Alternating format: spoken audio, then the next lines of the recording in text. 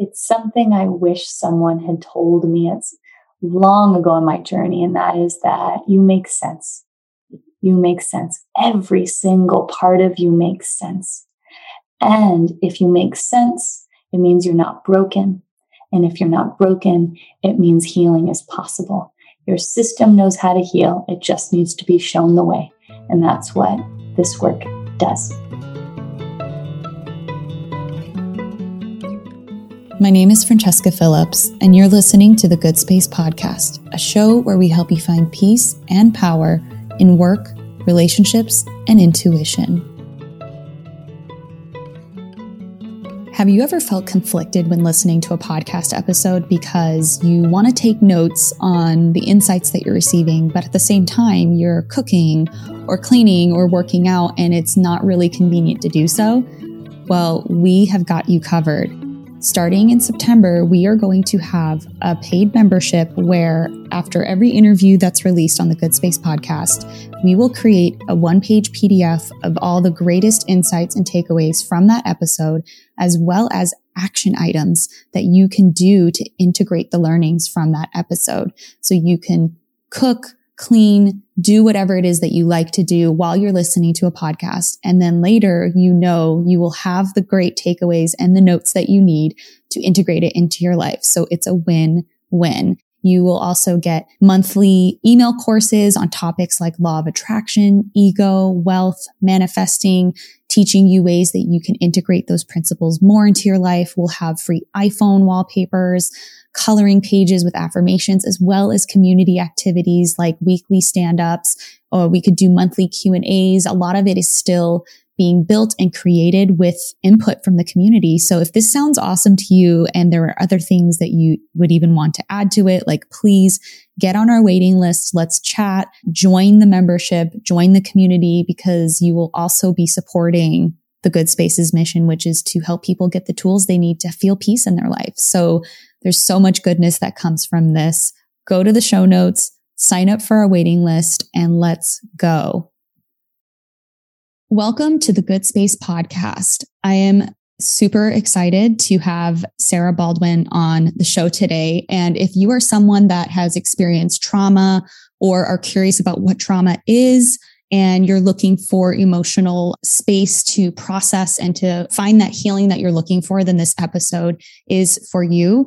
And someone from the Good Space audience actually messaged me and said, hey, could you have Sarah Baldwin on the show?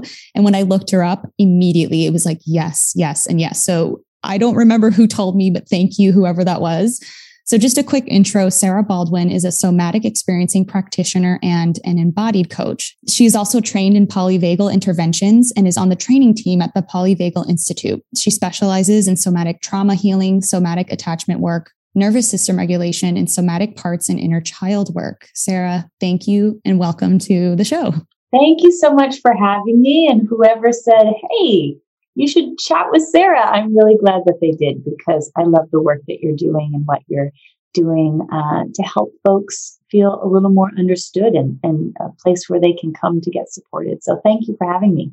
Yes. And same. I feel so lucky that you wanted to come on, and even just seeing your presence on Instagram, your website, everything is just so beautiful and you're so giving of all this knowledge and information, and you can really tell that you care and that you have a specific mission. And before we dive in, I would love for you to share just a little bit so people can get to know you even more about what brought you to this work and what your mission is.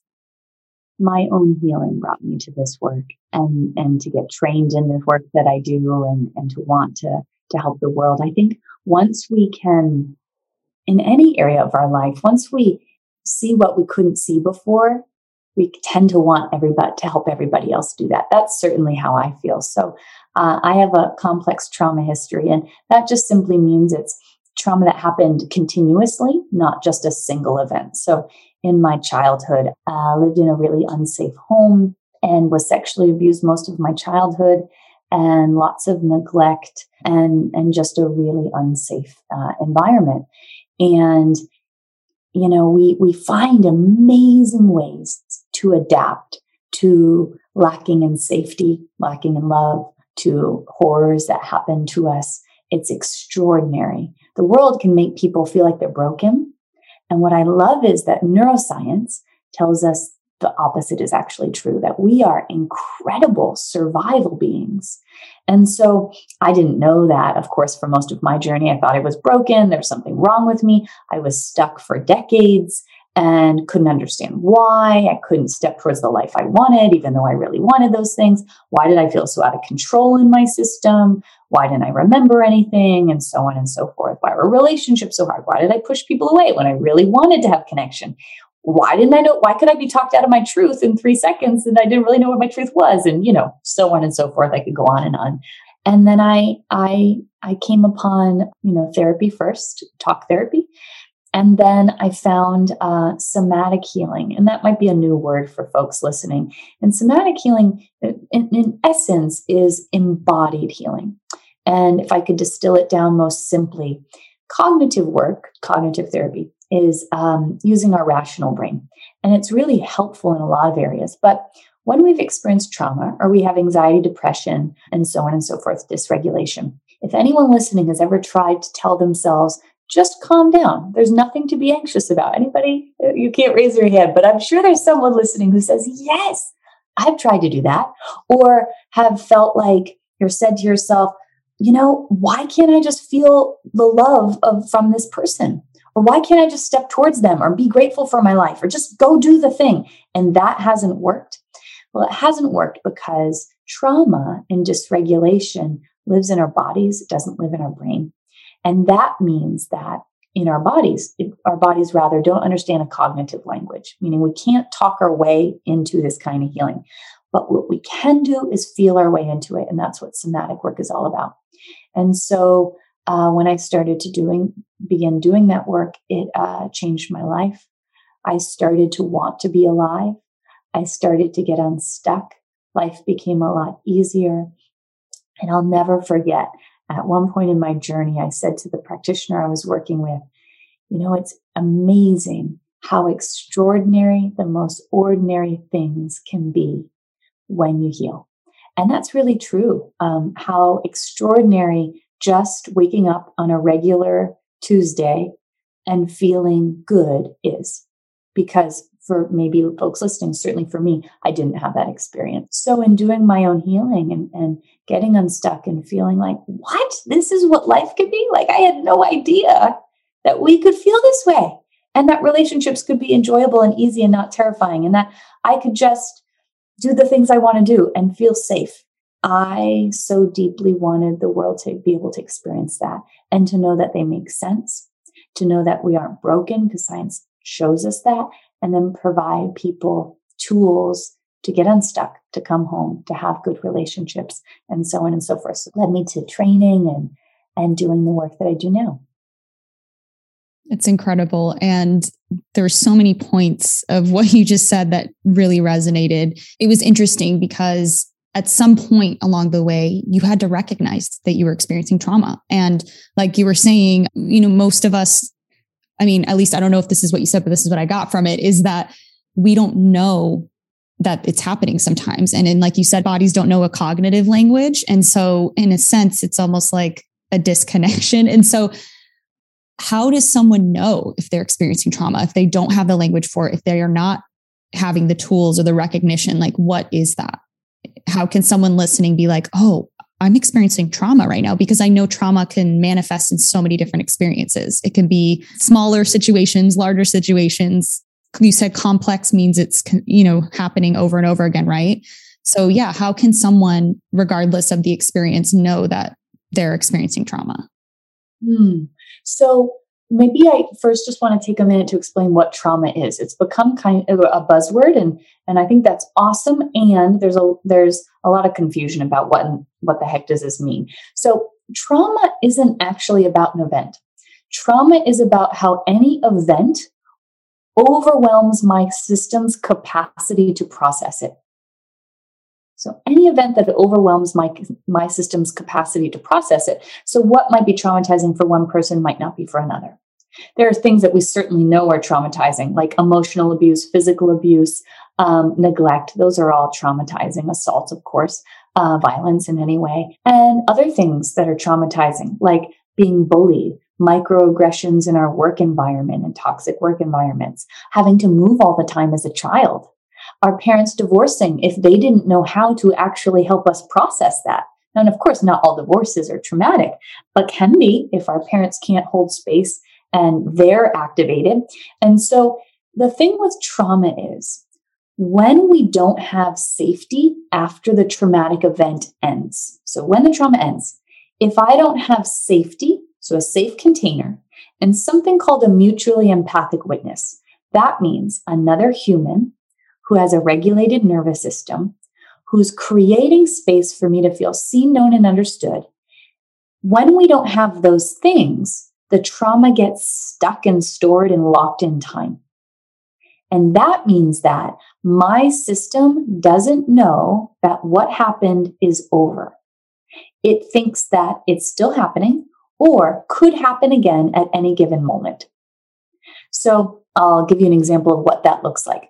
Let's say I was sexually abused as a child. So I didn't have a safe home. So there was no container for that to process, and there was no safe person. So then what happens? That gets locked in time. And then we have a threat detector. It's called neuroception. And literally, folks can think about it like a lighthouse. It's working every single millisecond of our entire life. Its whole job is to say, is that safe or dangerous? Is that safe or dangerous? Safe or dangerous? Safe or dangerous?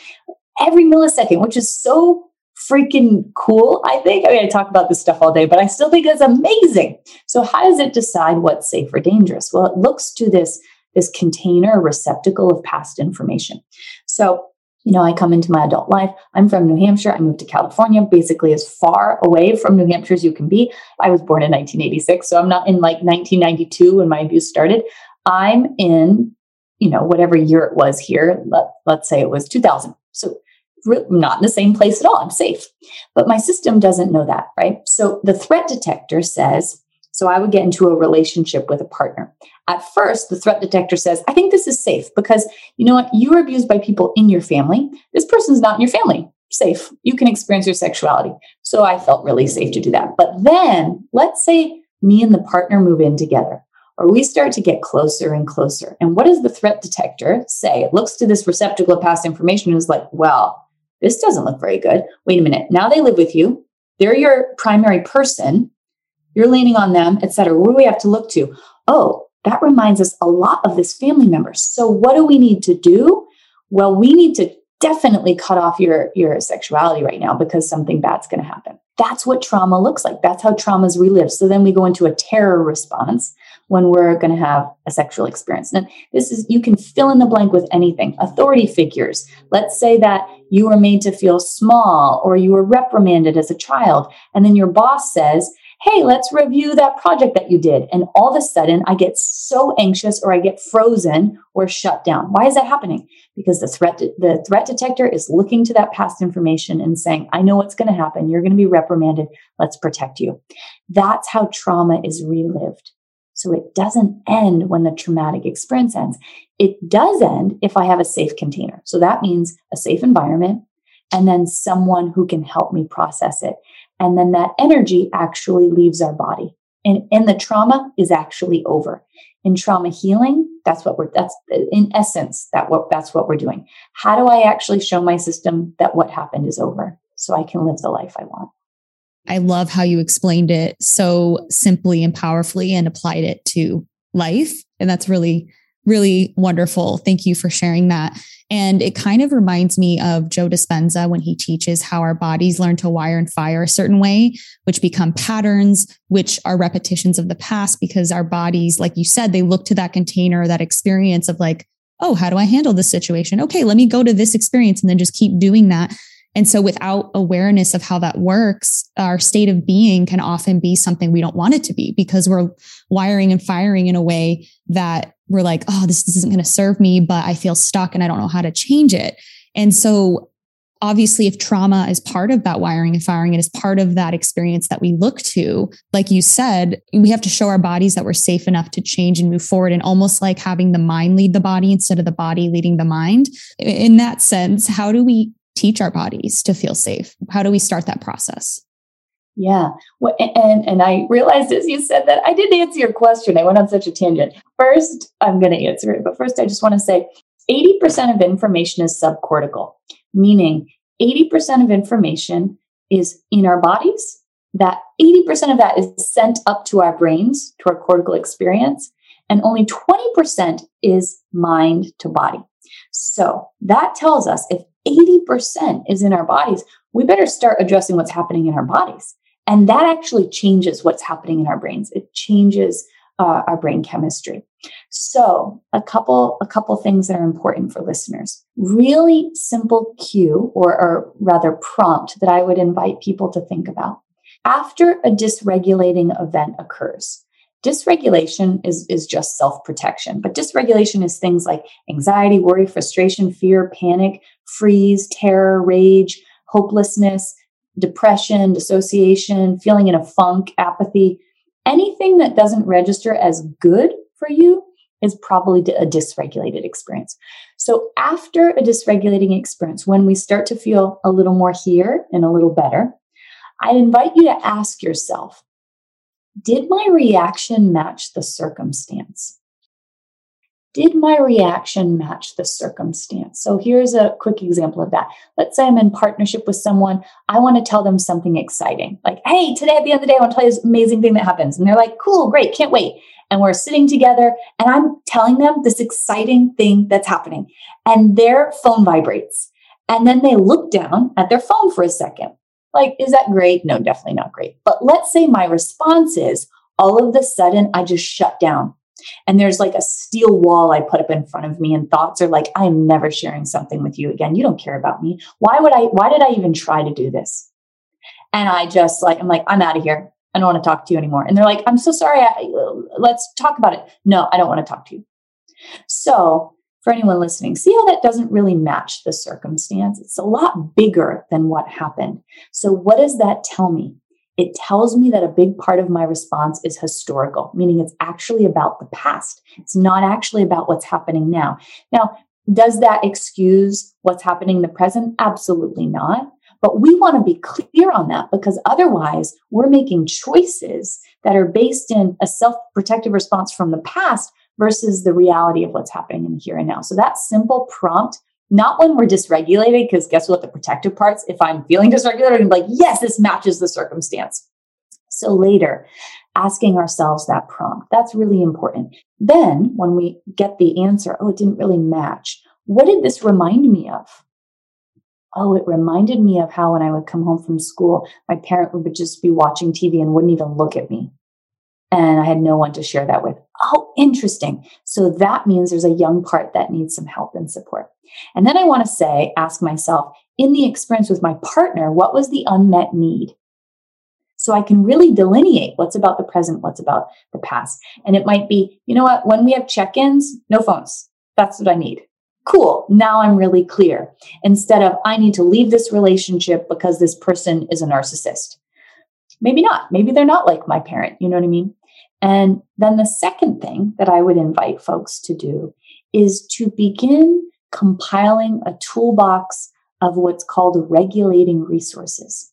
Now, these are things that support me to come back into the here and now, back into regulation, that aren't me talking my way into it, like rationalizing, like this person's safe, blah, blah, blah, blah, blah. That doesn't really help when I'm activated.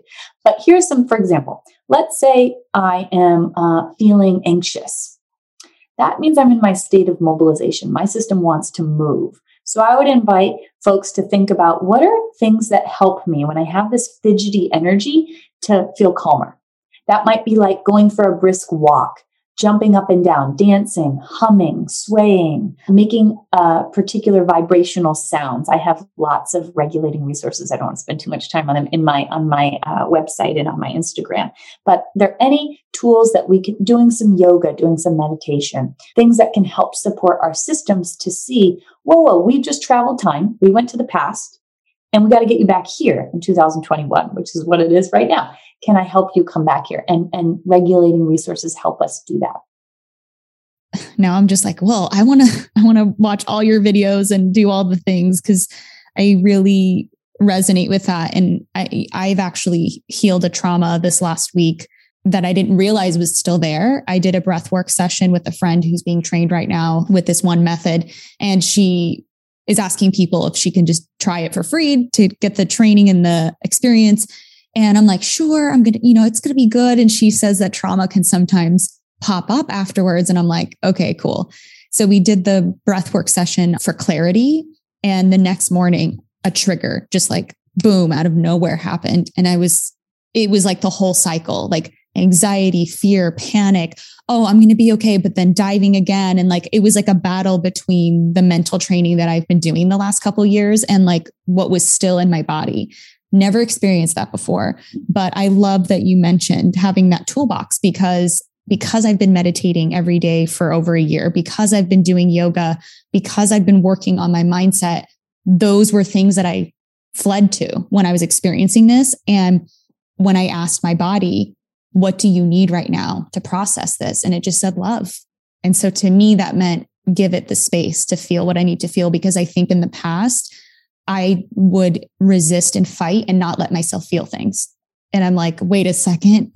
I didn't even know, first of all, that was trapped. And then the amount of knowledge that your own body has when you allow it to communicate to you is just incredible. And so I'm sure you have even more tools that each of us could go towards, but I can definitely testify to the power of having that in your life. So that's amazing. For trauma then, what happens if you leave it untreated? If we aren't able, don't have the resources, don't have the availability of trauma healing work, because by the way, not all therapists are actually trauma trained. It's a very different thing. When that doesn't happen, as I mentioned, it becomes stuck and stored and locked in time. An evolutionary example that I give that I think could be helpful for people is, let's say to understand this, let's say when we were hunting and gathering, I was, gathering somewhere in some field, and I heard a lion, and it was maybe an eighth of a mile away. So it's some ways away. The threat detector would say, oh, that's not safe, because we have this receptacle of information, meaning we have our generational trauma. I have a family member who was attacked by a lion. I've been taught that lions are dangerous. And so what does my system do? Without me even having to ask, it says, I'm going to call upon something called your sympathetic nervous system. This is our state of mobilization. So my system's saying, it's an eighth of a mile away. I think I can do something about this. I'm going to try to run away from it. When we're in this state, we shut down any sort of function that we don't actually need in that moment. We shut down our immune system function. We shut down our cognitive brain. Why in the world would I need to have rationalization or philosophize about what the heck is this earth thing we're living on, hunting and gathering, or anything else? I don't need to know that. And who cares if I get a cold? I'm trying to live and survive. I need all my energy to go towards that. So we open up something called our vagal brake. We get our heart rate super high, all blood flow, and forget about digestion. Who needs to digest what I ate this morning? Shut that off, because everything has to go to me getting away from this.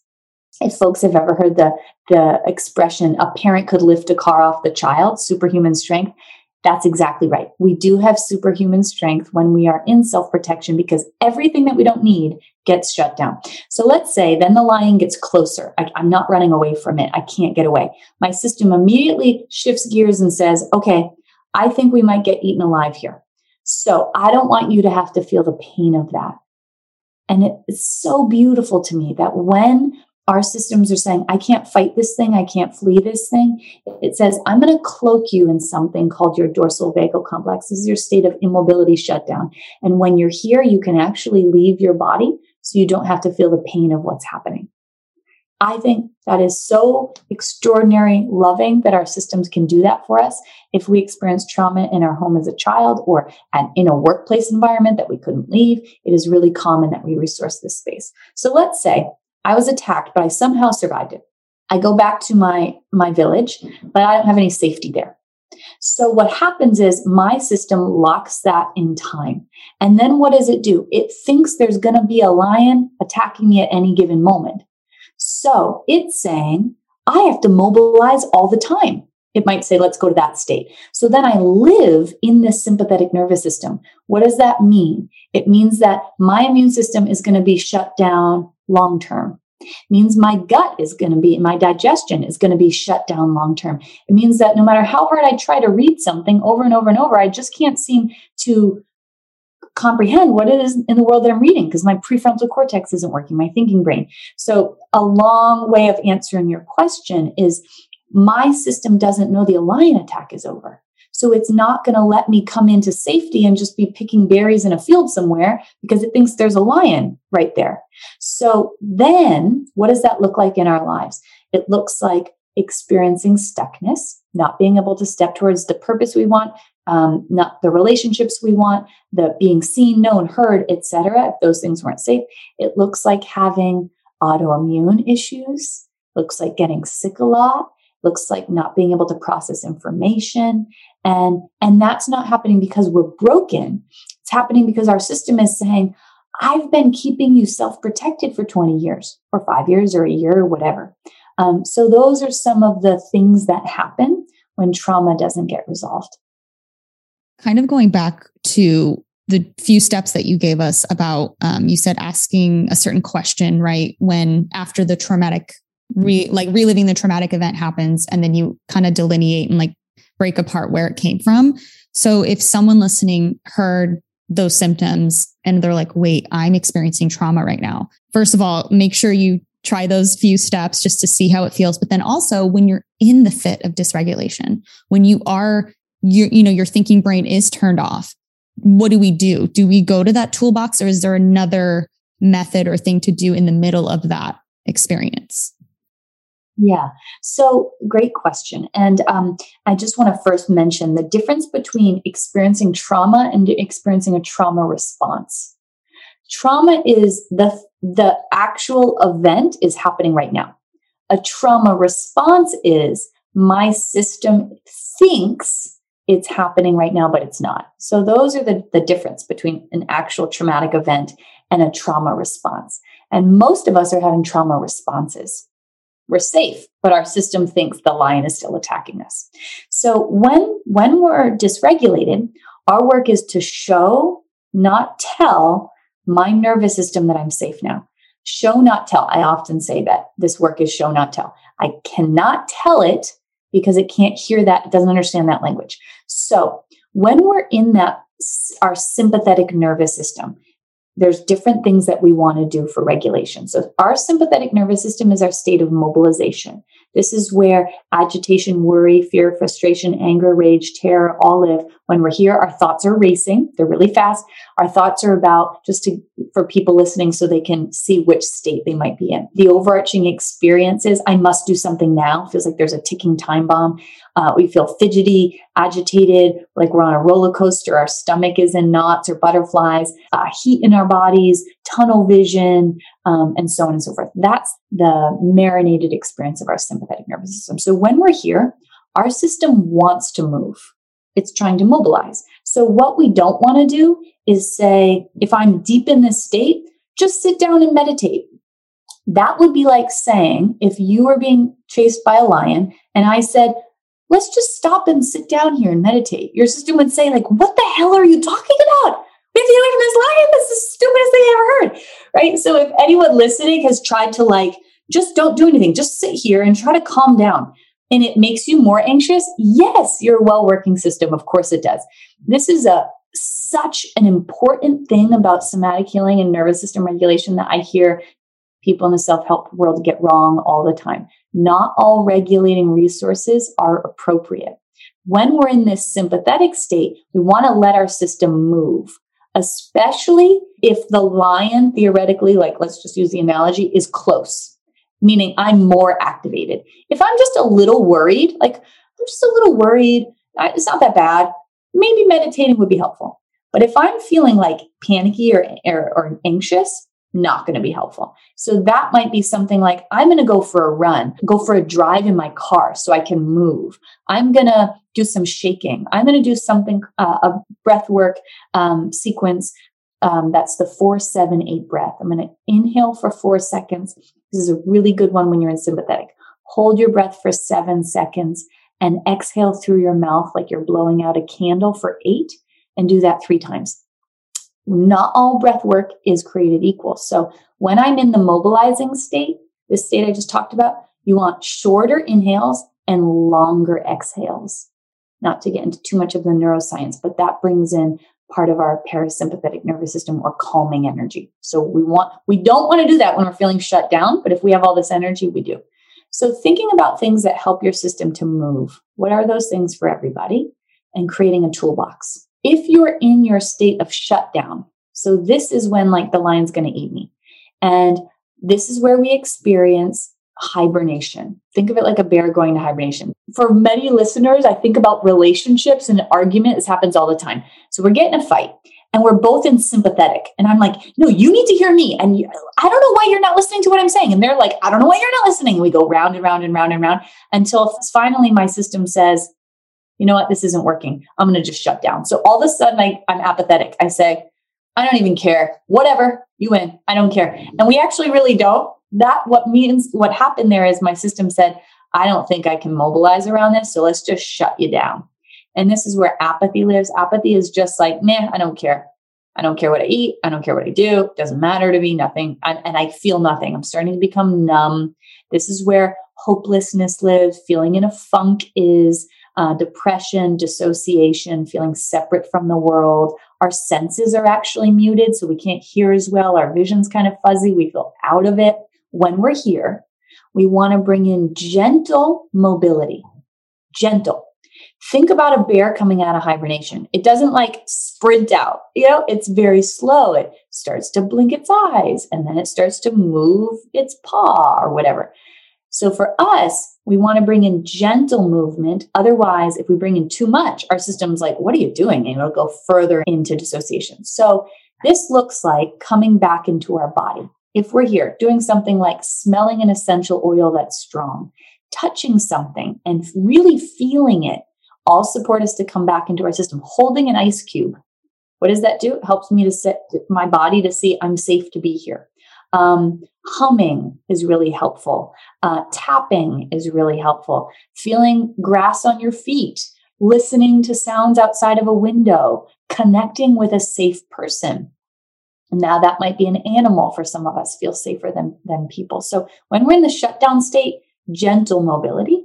When we're in that mobilizing state, a lot more mobility. So creating a toolbox of things that can support you, and you just try things out. Of course, in my work, there's lots of therapeutic tools that I give folks, but I also create toolboxes with people, things that help us to come here. And that's what we want to use when we're dysregulated. I'm really glad you ended that part with how you work with people, because that was my next question. Of course, I can go on your Instagram or I can look up different techniques, but when someone is like, I need help, I need to go to someone like Sarah, what does that process look like? So what my job is to speak the language of our protective parts, speak the language of our nervous systems. Most of our stuckness we experience is because our truest self is saying, I really want to do these things. The protective parts are saying it's not safe to do these things. They have 500 million years of evolution behind them. And so they're going to win. And then we're stuck. I try to take a step forward. They say, no, it's not safe to do that. And I'm stuck and I'm stuck and I'm stuck. So my work is, how do I teach people how to speak the language of the protective parts? And how do we start going at the rate that's tolerable for them? When we do that, we get unstuck.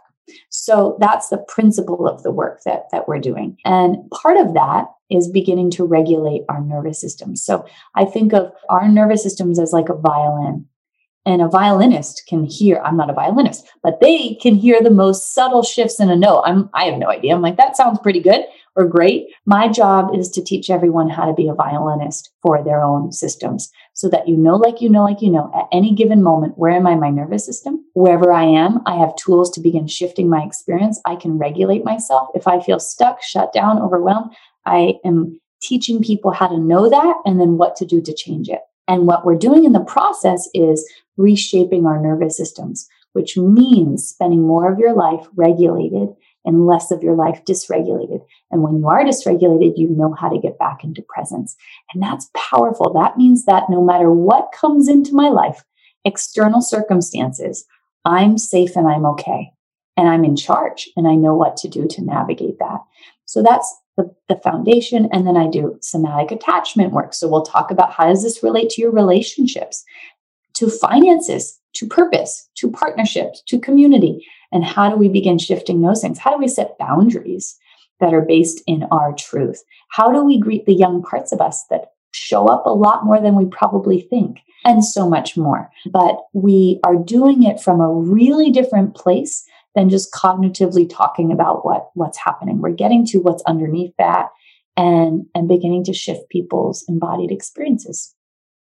I'm so glad that you do this work, because I'm thinking of all the people who don't have someone in their life that can help them work through problems. It was something like a regulated person, or what a gift that there are people like you that we can go to get that empowerment in our life, because that's truly what it is you're empowered to process the way that you want to process and heal and be empowered. And it's just, that's so wonderful. So we had a listener question from Kelsey come in, and she had a few like quick ones that she wanted to know. And she was curious how clients end up finding you and your work.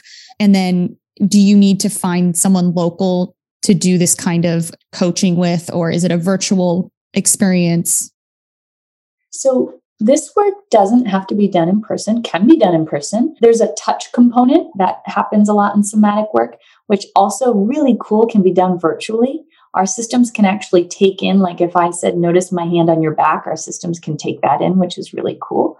So all of my work is virtual. There's also a lot of somatic practitioners who work in person. So if that's something that feels like, I feel like that would be safer for me or more supportive, I would invite you to listen to what your system is saying is safe. Traumahealing.org is a wonderful place to find somatic experiencing practitioners who are trained in the work that I'm talking about, trained in trauma healing work. And most people find me after having probably done some talk therapy. Not that that's necessary, but saying like, okay, I've done these different things and I'm still stuck in this way. What the heck do I do? And oftentimes those are the people that come to me in my work, but not always. Sometimes it's people that somehow this weird algorithm thing that Instagram is shows up, and they're like, "Who's this wacky woman? Let me watch a video." So in terms of me, that's usually how people find me Instagram. Also, I just on a random note, I saw on your website that there's a public education aspect of the Somatic Experiencing Trauma Institute, which absolutely is amazing because it's more of a proactive approach, I feel, right? And also kids, like if you can get them at that age to have these tools, how different will our world look? I mean, are you involved in programs like that, or what does that look like in schools? Like, I'm just curious what that means. Yeah, I mean, one of my moonshot goals that I don't think is a moonshot, but I'm not seeing it that way, is that to get this changed in legislation so that it is in every school, that every teacher is trained in polyvagal theory and nervous system regulation, because a traumatized child can't learn and their brain just isn't available to learn. And so then they're made to feel like something's wrong with them. That's sure was my experience. So that's a big goal that I have. There are programs that are already starting to begin doing that. I try to provide myself as many free for listeners who can go to my page, and I do a lot of free webinars and a lot of free teaching series, and I post a video every week to show you how you make sense and tools to change your experience, because I want this work to be accessible, not just to a few people, but to everyone. The mental health model was really created by upper middle class white men. And it's about time that started to change. And, that it's accessible to everybody, to people that really need it in a remote part of Minnesota or in a third world country or in other places around our world. So the beautiful thing about technology is that we can reach more people, and something I care a lot about. So if someone listening wants to learn more from you, can you let me know what you have going on or where they can find you? And we'll make sure that everything you mentioned is linked in the show notes, so it's just super easy to get to. Folks can find me at Sarah with an H, B, the letter B, coaching on Instagram. And I'm teaching in my stories most days, and I post lots of IGTV videos. And also I have a lot of different programs to reach people at every socioeconomic level. So I have community programs that are as inexpensive as $20 a month. I have courses that I offer. I have small group programs. I have hybrids of both of those things. And there's the next thing that is coming that I offer twice a year in September is my small group program. It's a 4-month program where we meet once a month, and it's groups of 12 to 20 people. So it's a way to work with me in the most intimate environment to have individual support. And then I have courses that have hundreds of people in them and are more affordable. That will be coming in October. But there's lots of information folks can find on my Instagram about that. Great. Well, Sarah, thank you very much for your time and for sharing everything that you have. And if there's one thing that you hope someone could walk away with today, what would you want that to be? It's something I wish someone had told me. It's long ago in my journey, and that is that you make sense. You make sense. Every single part of you makes sense. And if you make sense, it means you're not broken. And if you're not broken, it means healing is possible. Your system knows how to heal. It just needs to be shown the way. And that's what this work does. Thank you. Thank you so much for being here. And hopefully we'll have you on again soon or collaborate at some point in the future. Thank you so much for having me. It was such an honor to be here with you. And for those of you listening, it was so good to connect with you. Now it's time for an affirmation. I breathe in deeply to expand. Pause to take this moment in, then exhale to release.